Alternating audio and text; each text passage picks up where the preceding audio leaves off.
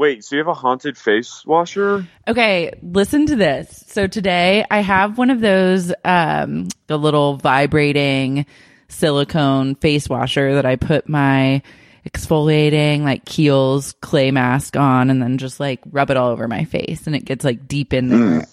So whenever I take a shower, I use it. And then today, I think a poltergeist or a spirit has gotten into the face washer because it has fallen off of a ledge 4 times today, completely unprompted, and then turns on. That's weird. Or it turns on by itself and then falls off a ledge and then is just like rattling on the floor. And I've put it... Oh my God, it literally just did it now. I'm not even fucking kidding you. I'm not even joking. No. It seriously, it just did. I hear it in the bathroom. Carrie, this is not a drill. Go up and put your phone up to it.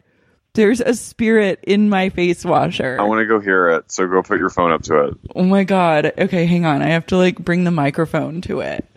It's in the... Oh my God. I fully have a bad chill. My face washer is sincerely possessed. I never thought it could happen to me. Sincerely possessed is our new motto in life.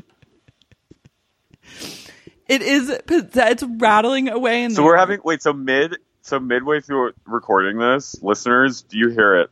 There is a literal haunting. There's a literal haunting. We've talked about it so much. Okay, my whole recording, I'm putting my computer and everything into the bathroom.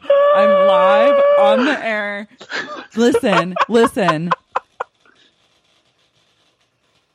Do you hear that? Oh my God. It's rattling around. Oh my God.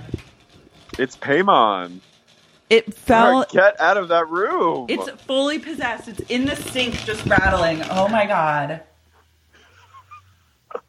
You're like Orson Welles reporting War of the Worlds. It's getting loud out here. This is my journalism moment to shine. I win a Pulitzer for this Patreon bonus episode.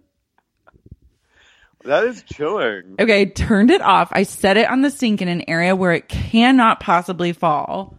And now I'm turning off the lights of the bathroom and walking away. But I'm telling you, that thing is fucking possessed.